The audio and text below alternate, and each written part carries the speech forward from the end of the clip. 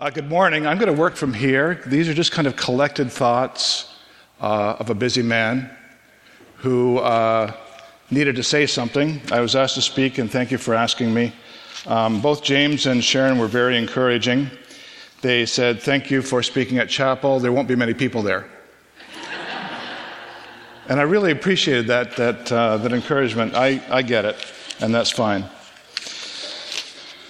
Just want you to just pause where you are. And I want you to notice 5 things you've never noticed before. We're doing that right now. 5 things you've never noticed before. Go. They could be things you see, smell, touch, experience, feel.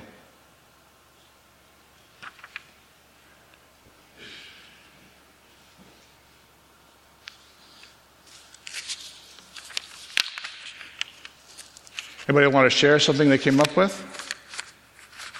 Just yell at me. Holy Spirit's here even if there's less of us here. Holy Spirit's here. That's a good thing. I need that. You people didn't do your assignment, and I was standing right here. Was it difficult to imagine something you hadn't noticed before? Did you try?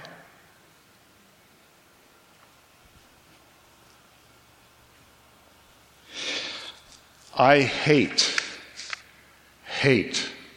and hate's not too strong a word. I think you know where I'm going with this. I hate IKEA. I don't want to go there. It's too busy.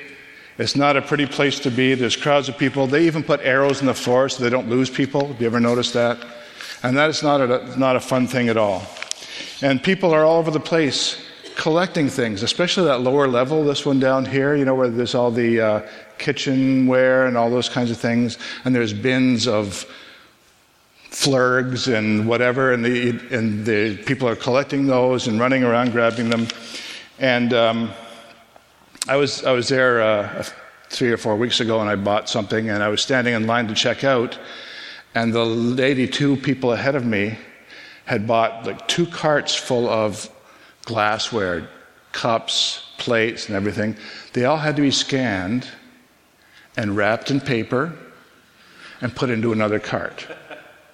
And as I'm going along, I'm thinking, I'm going to go to another line. But no, I've paused too long. I'm going to go to another line and she'll be going through. So I made that executive decision to stay here, and it was a bad decision to make. I hated it. And then on the way out, have you ever had those hot dogs they sell? Like, are they real? I don't know, but anyway, they seem pretty disgusting. But anyway, while I was standing in line to get some, I listened to the guy ahead of me, and he said to the guy behind the counter, "What's in the hot dogs?" And the guy said, "Well, a combination of beef and pork." And the guy said, "I'll have a slice of pizza." So I think that's a bad sign when that's where you're at. Sometimes I wonder if our lives are like living in IKEA. I wonder if we kind of rush along with the crowd. I wonder if we're busy going and getting and doing, and we feel like a pioneer because we can build our own furniture. But I wonder if we sometimes get caught up in all the madness of consumerism and rushing and busyness, because that's the way it's supposed to be, isn't it? That's kind of my life right now. I recently sold my house, and we're moving into town, so there's the house there, there's the rent here, and finding a new place to go, and moving, and there's some other things going on, and it's busy, and there are times when I just think, I can't keep up. But this is a life that I've, chosen, and yet it's the one that's been handed to me as well. That day in IKEA, as I was getting through the cash, I looked over, and there was this short little bench, and there was a family of 4 sitting on that little bench, all really squeezed in, and they each had an ice cream cone. And in the middle of the madness of IKEA checkout, there were 4 people enjoying life and togetherness in a moment. And I thought, that is a beautiful thing to see. Maybe we have to make our own peace in the middle of a world that's crazy. In the scripture that was read to you earlier, God has taken and created a man and given him life. He drops him into a garden. He irrigates it naturally. And there's birds and butterflies and rainbows and unicorns and puppy dogs or whatever. But it's a beautiful place to be. And the trees are pleasing to the eye. And the trees produce fruit that is good to eat. And in the middle of all of this, God says, you're responsible for this garden. Isn't it fantastic? And I can imagine Adam thinks it's wonderful. And to cap everything off, God gives him an intimate companion to spend life with. And the two of them are there in idyllic circumstances like we can't even imagine. And life is perfect and it's good. And along comes the serpent, and he begins to talk. The serpent doesn't say, how come there's one tree you can't eat from? He actually reconfigures that question into, I heard that you can't eat any of these trees. And Eve says, oh, yeah, we can eat most of them. But he plants a seed in her mind that maybe I don't have total control here. Maybe I need to get total control. So in this perfect setting, the temptation is to chase after something else. The tree of the knowledge of good and evil. Knowledge and control. To be like God.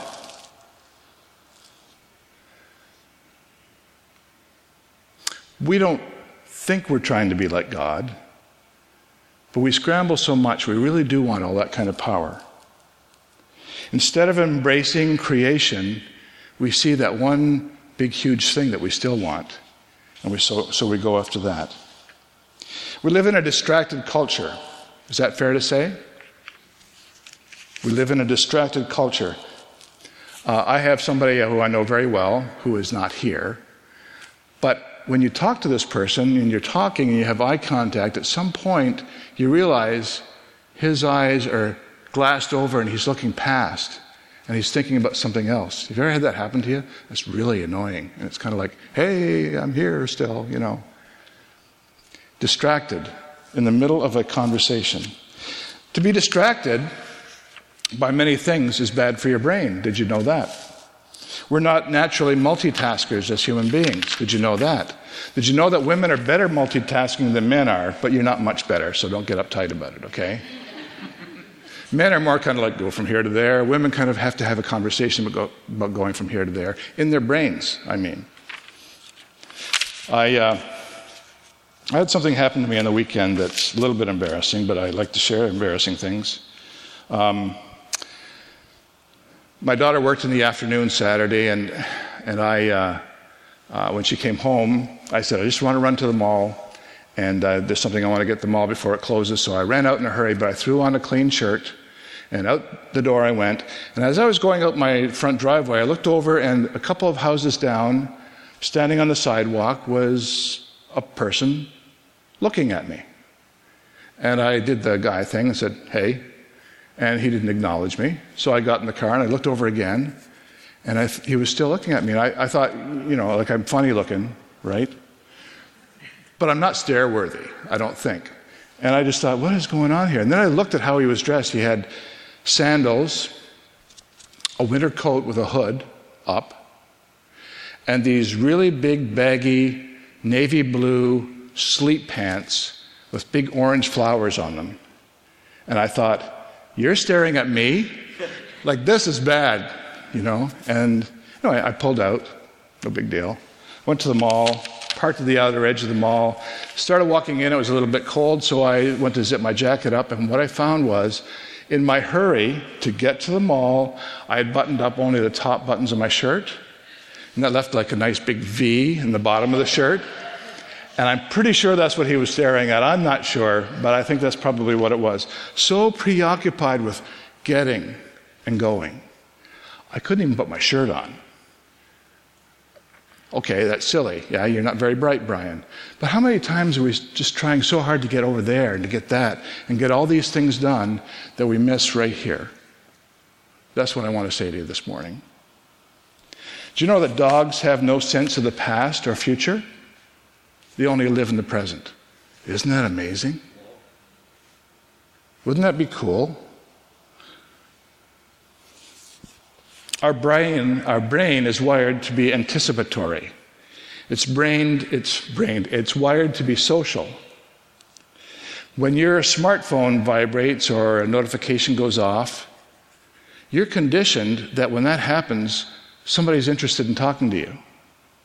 And so the more that you have those vibrations and those notifications and those alarms coming to you, the more it validates you. And you get a little shot of dopamine, and that causes you to crave even more of your smartphone. That's how smartphone addicts are created, people. That's how it happens. Smartphones are a good example of getting lost in busyness and missing what's right here. I think that the library staff don't think too much of me because every time I walk past, I'm looking at my phone, and I rarely have time to say hello to them. So I kind of try to wave to them now because they're needy and they want me to acknowledge them. But it's true. Every time I walk by, I'm looking at something. God asks us to be present now. Today, if you hear his voice. Today is the day of salvation. He describes himself as I am, always in the present. There's nothing wrong with planning, exploring, looking ahead. I'm not saying that. Please don't think that I am. But we get so caught up in the busyness of accumulating everything we can that we miss the creation that we're in the middle of. At weddings, we often quote or read 1 Corinthians 13. Love is patient, love is kind. We forget that was written in a highly contentious church. A church of religious people who were fighting over what spiritual gifts were important. Imagine that. Christian people fighting over something religious. And here they are wondering what's more important. And Paul comes along and says, love is most important. Without that, it's all worthless. But I love those words. Love is patient. Love is kind in the present sense. Because if we don't love now, we can't love in an imaginary way in the future. We have to love now and make it work. What would it like to live a life in the now? What would it be like to always be experiencing now? First of all, we'd live in love, and we'd find a way to apply that, as I just said.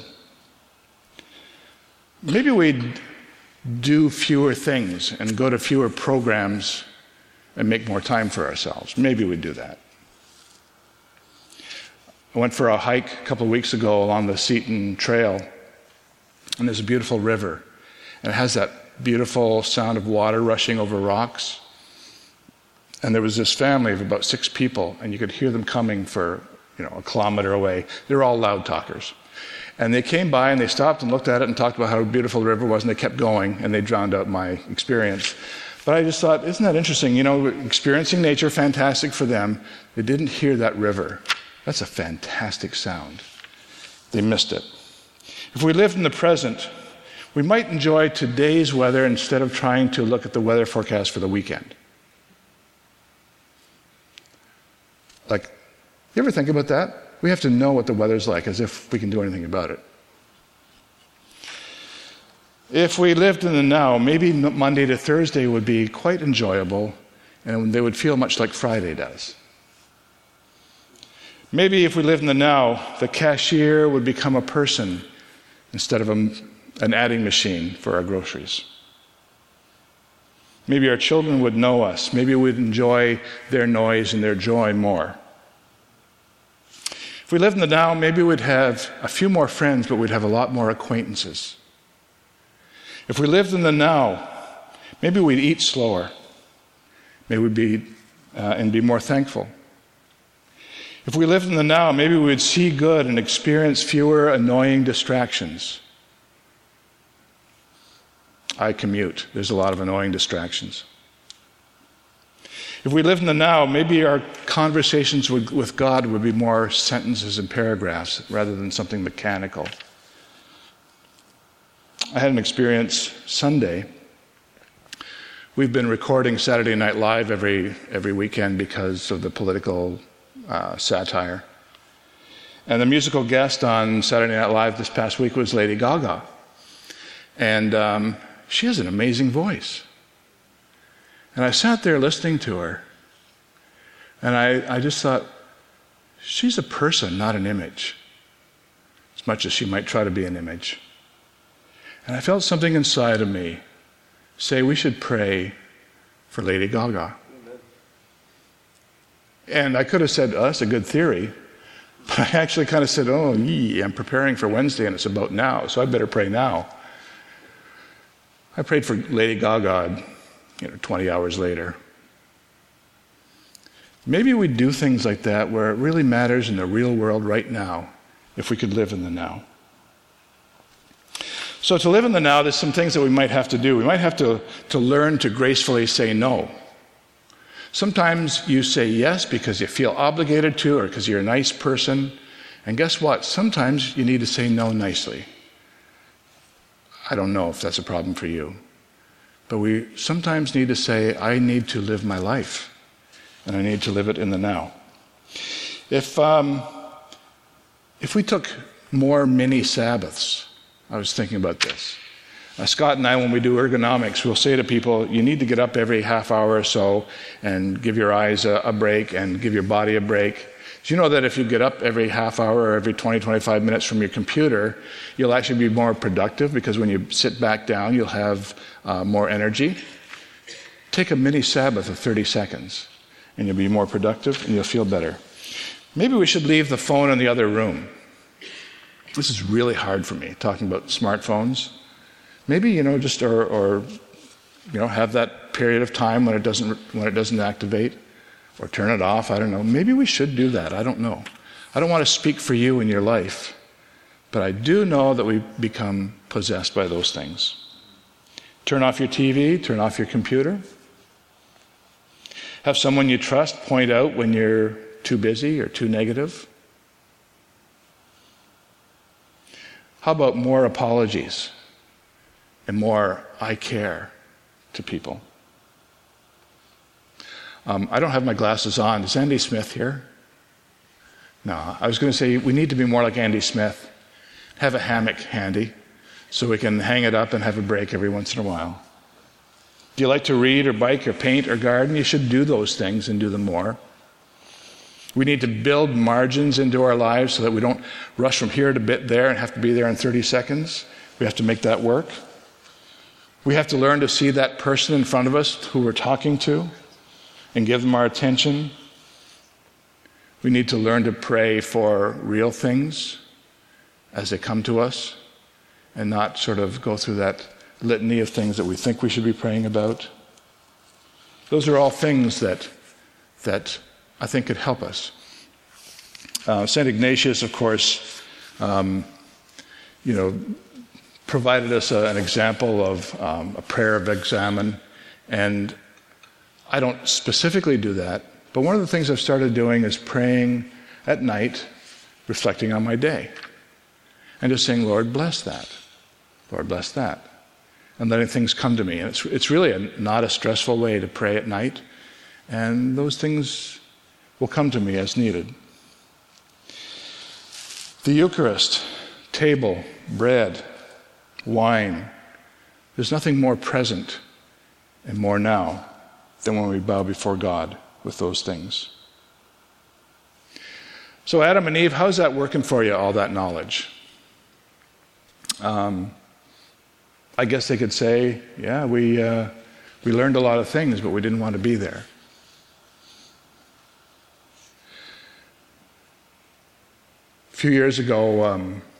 Quite a few years ago, my wife, I would drop her off where she worked, and she had about a walk of about 100 feet or so up to the office where she went in. And I would drop her off, and I would always watch her go in to work. And she'd turn after she got to the door and wave. And she asked me finally one day, she said, "Why do you sit there and watch?" And I said, "Honestly, I never know the last time I'm going to see you. I just want to see you." She would get up on a Saturday morning and her hair would be like this, and she'd be on, and I'd look at her and she'd say, "What are you looking at?" And I'd say, "You're beautiful." And she'd say, she'd give me the evil eye like I was nuts. I'd say, "No, you are. I enjoy looking at you." We had the kind of marriage where it was all good all the time. And we lived in the present. So when the time came to say goodbye, there wasn't a lot to say, because we had lived in the present. It had all been said. It was all okay. Someday,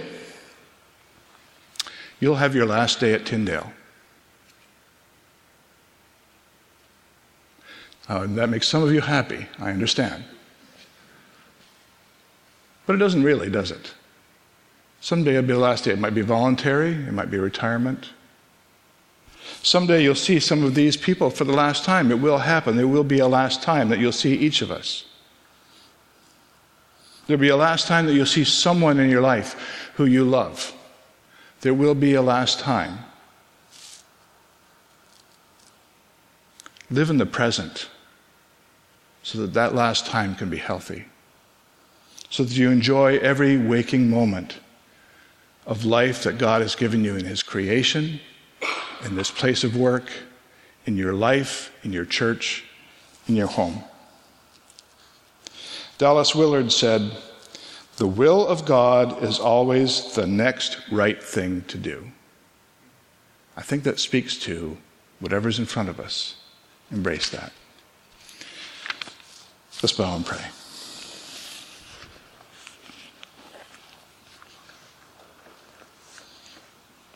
Father, we're not very good at appreciating you. We're not very good at appreciating this moment. The people who are close to us, the people who we meet, who we spend time with regularly.